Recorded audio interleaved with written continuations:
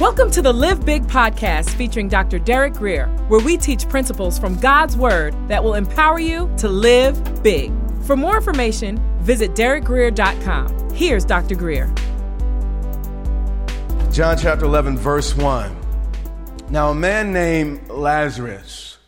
Lazarus is the Greek term or the Greek rendering of the Hebrew word Eliezer. Eliezer, if you recall from the scripture, he was a servant of Abraham. And his name literally meant help or strength. In fact, the name that was translated Eve in the Bible is Ezer, or for woman, forgive me, is Ezer, which means strength or help. She was a Ezer or helpmeet sent from the Lord for her husband. And this individual had a tremendous name. Obviously, he had a tremendous testimony. He had a reputation of God being his help. But what's interesting is the Bible says, now a man named Lazarus, that's a good name.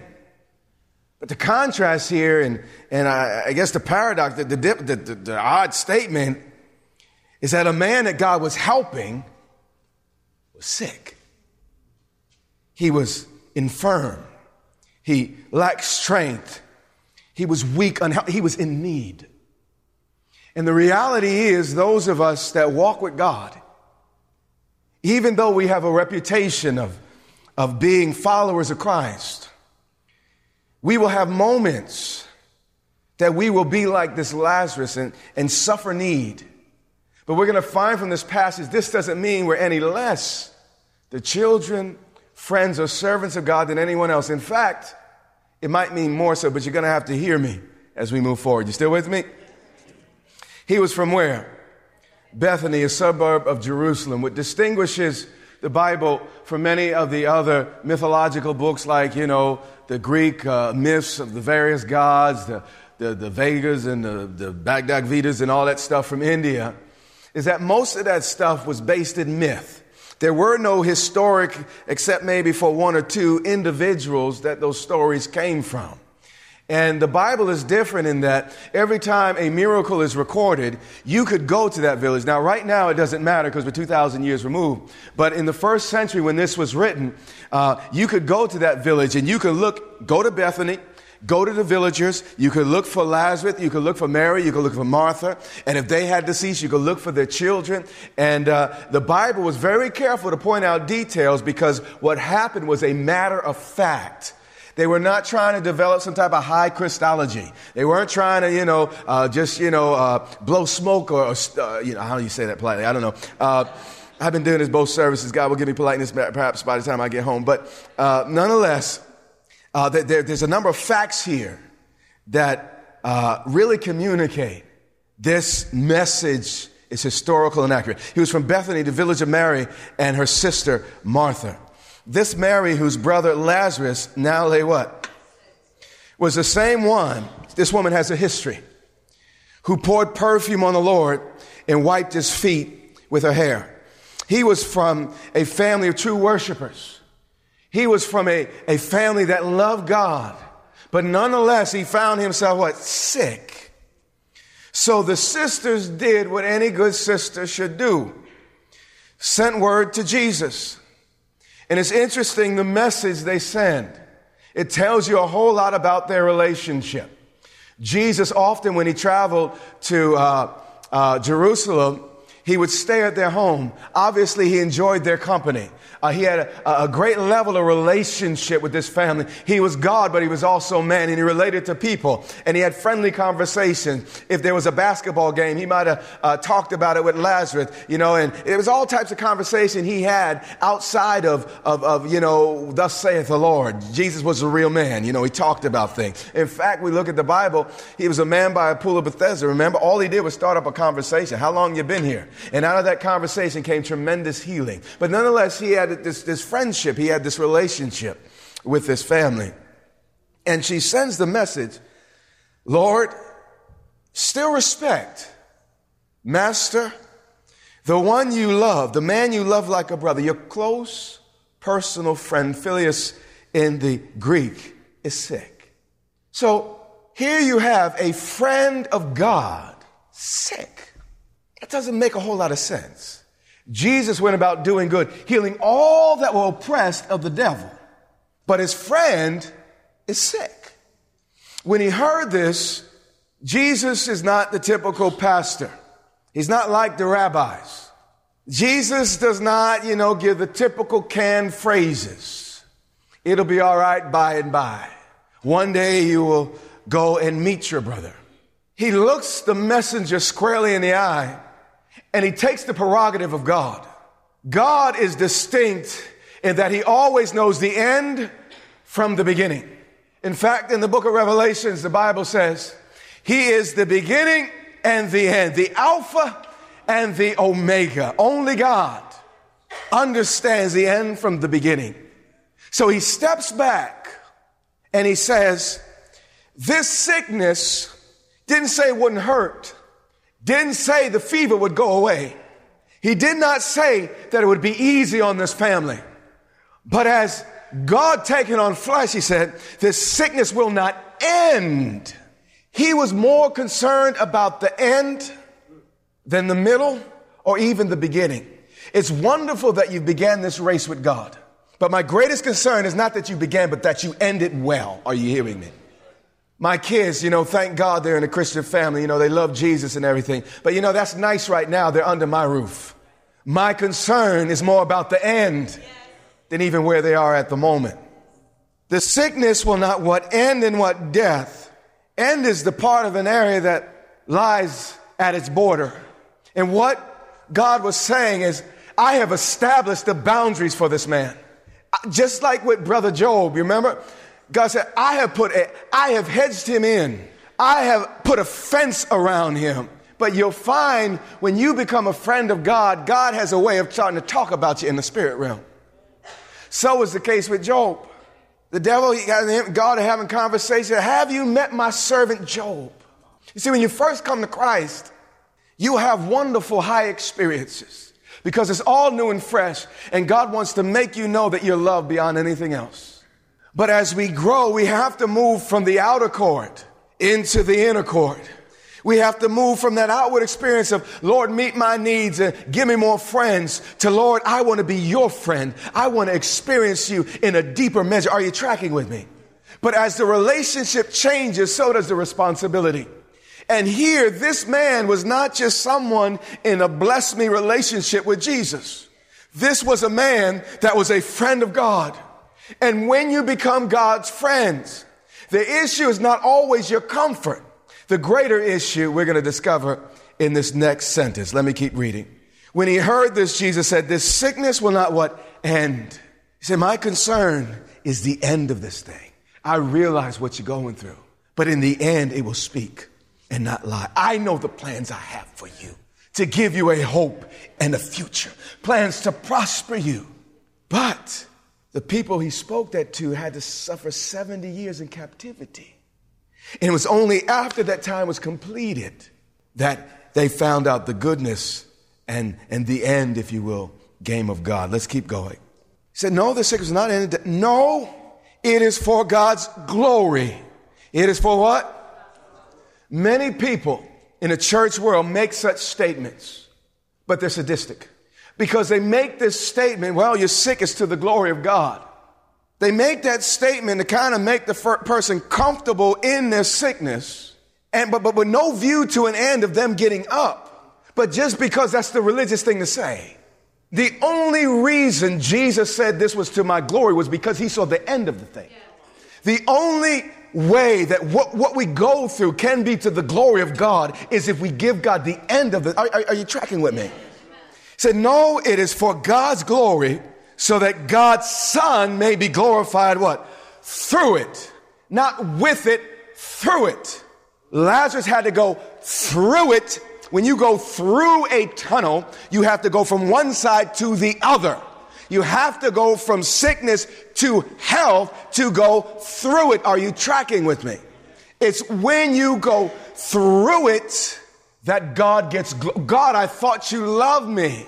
God said, because I love you, I'm asking you to go through this tunnel called life. There's going to be pains. There's going to be griefs. But if you are faithful to keep moving while you're in the tunnel, you will get to the other side. And when you get to the other side, lift up both hands and give me all the honor and glory for bringing you through. Are you with me still? And then the Bible keeps emphasizing the point. Jesus loved Martha. These are not distant people. Those God loves sometimes go through stuff that others don't have to experience. Many of us thought when we got saved, by virtue of our salvation, we'd be immune to the pressures and vicissitudes of life. But we find because we're friends of God, Paul says, shipwrecked, left for dead. You hear what I'm saying? All because we're friends.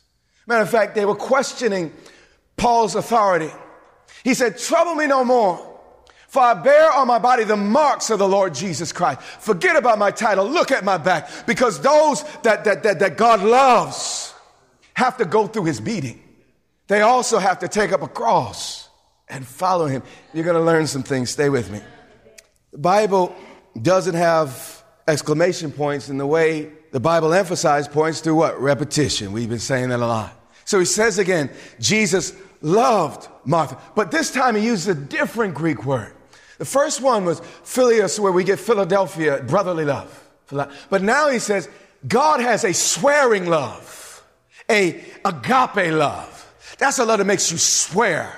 That's a love that I will die for you. And, before you go hungry, I'll cut off my arm and feed you. He's talking about covenant love, that I will do everything within my power. You see, friends, you might walk away, but covenant love is a different thing. And it says here that Jesus had swearing love for this family who has a sick family member. Yet when he heard that Lazarus was sick, he stayed where he was 2 more days. And you think, Lord, if you love me, why the delay?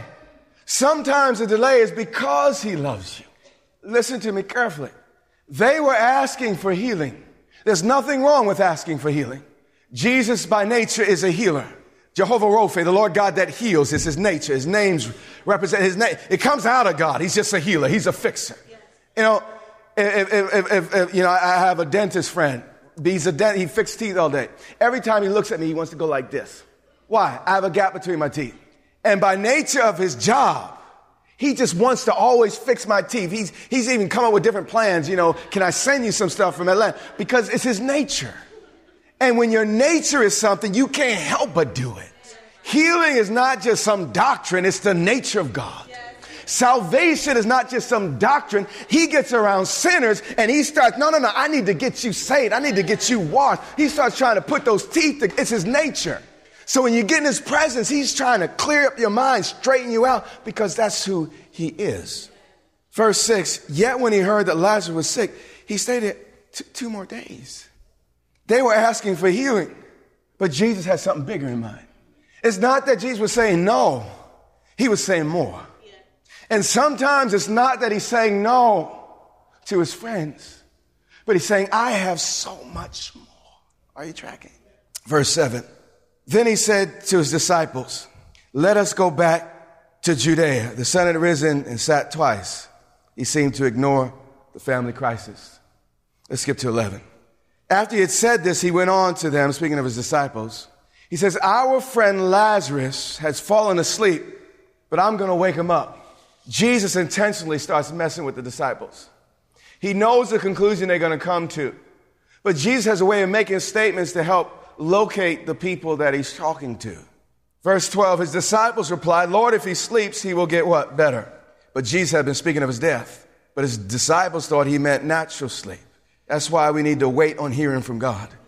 Because, Lord, show me what you mean by what you said. You hearing me?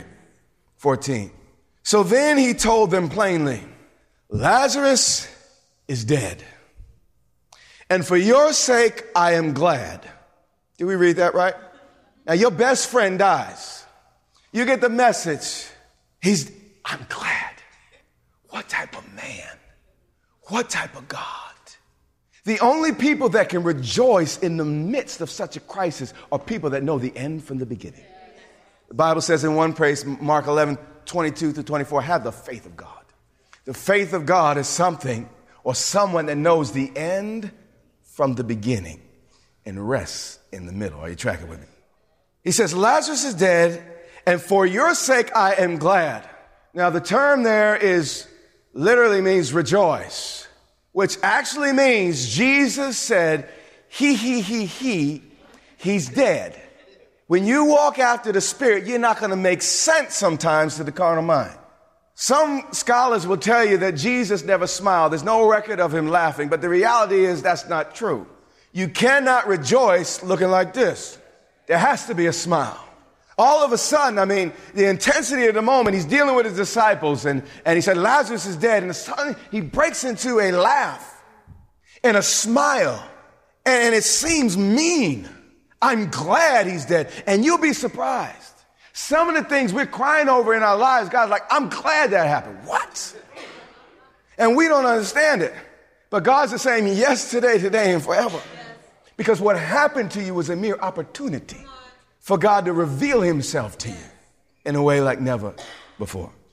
So he said, Lazarus, and for your sake, I'm glad I was not there, so that you may what? Believe. What's the issue?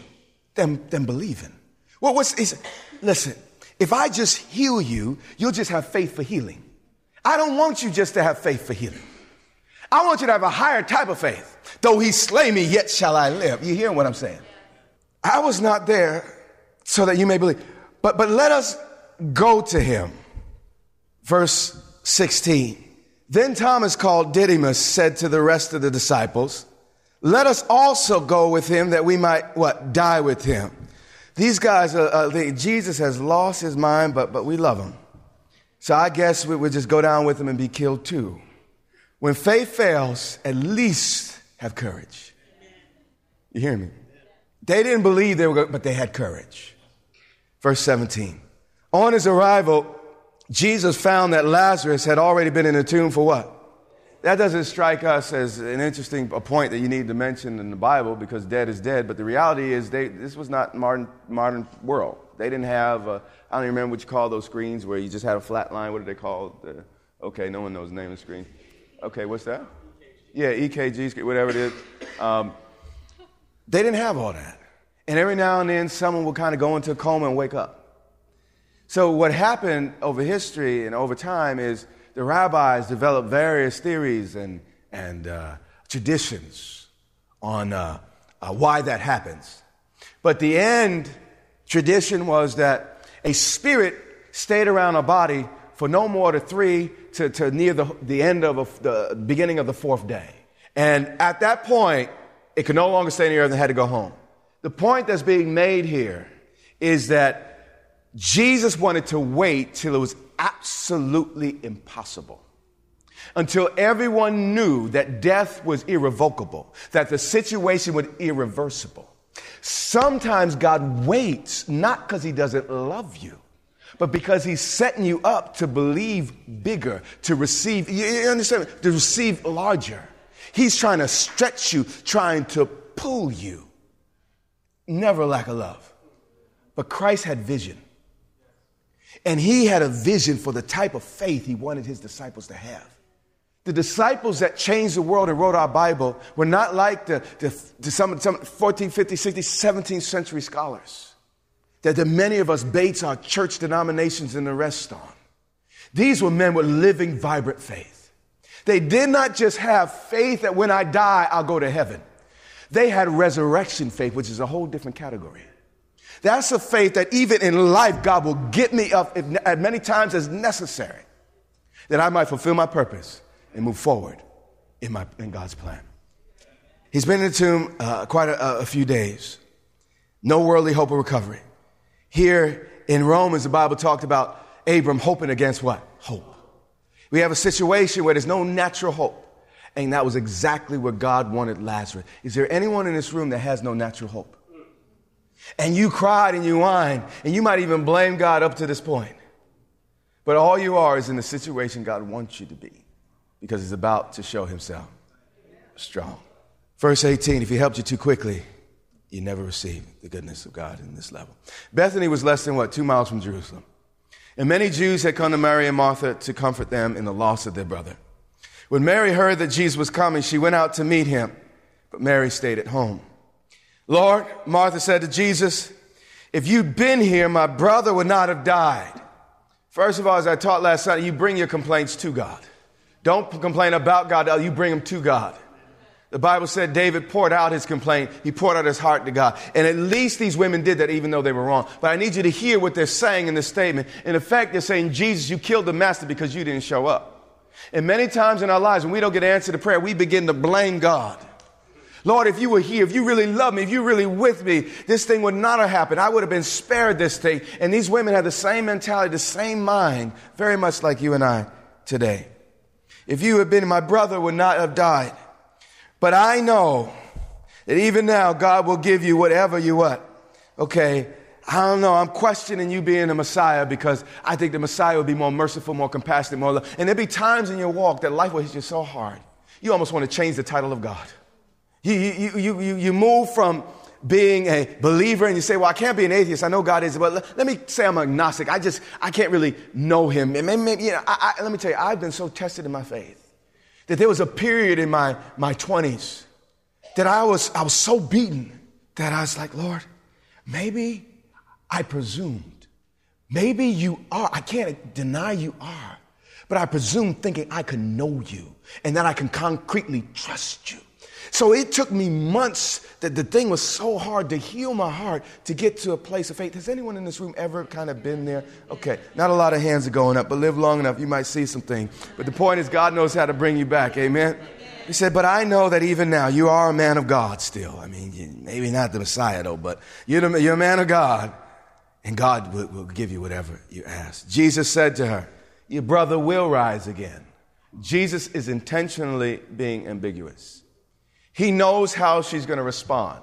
He's drawing her out. God will set up situations in your life to intentionally draw you out, to have a certain conversation with him that exposes your doubt that you pretend it wasn't there, that exposes your lack of conviction when you really thought it would. You hear what I'm saying? Life will draw out of you what's really in. And Jesus asks a question that causes her to give an answer.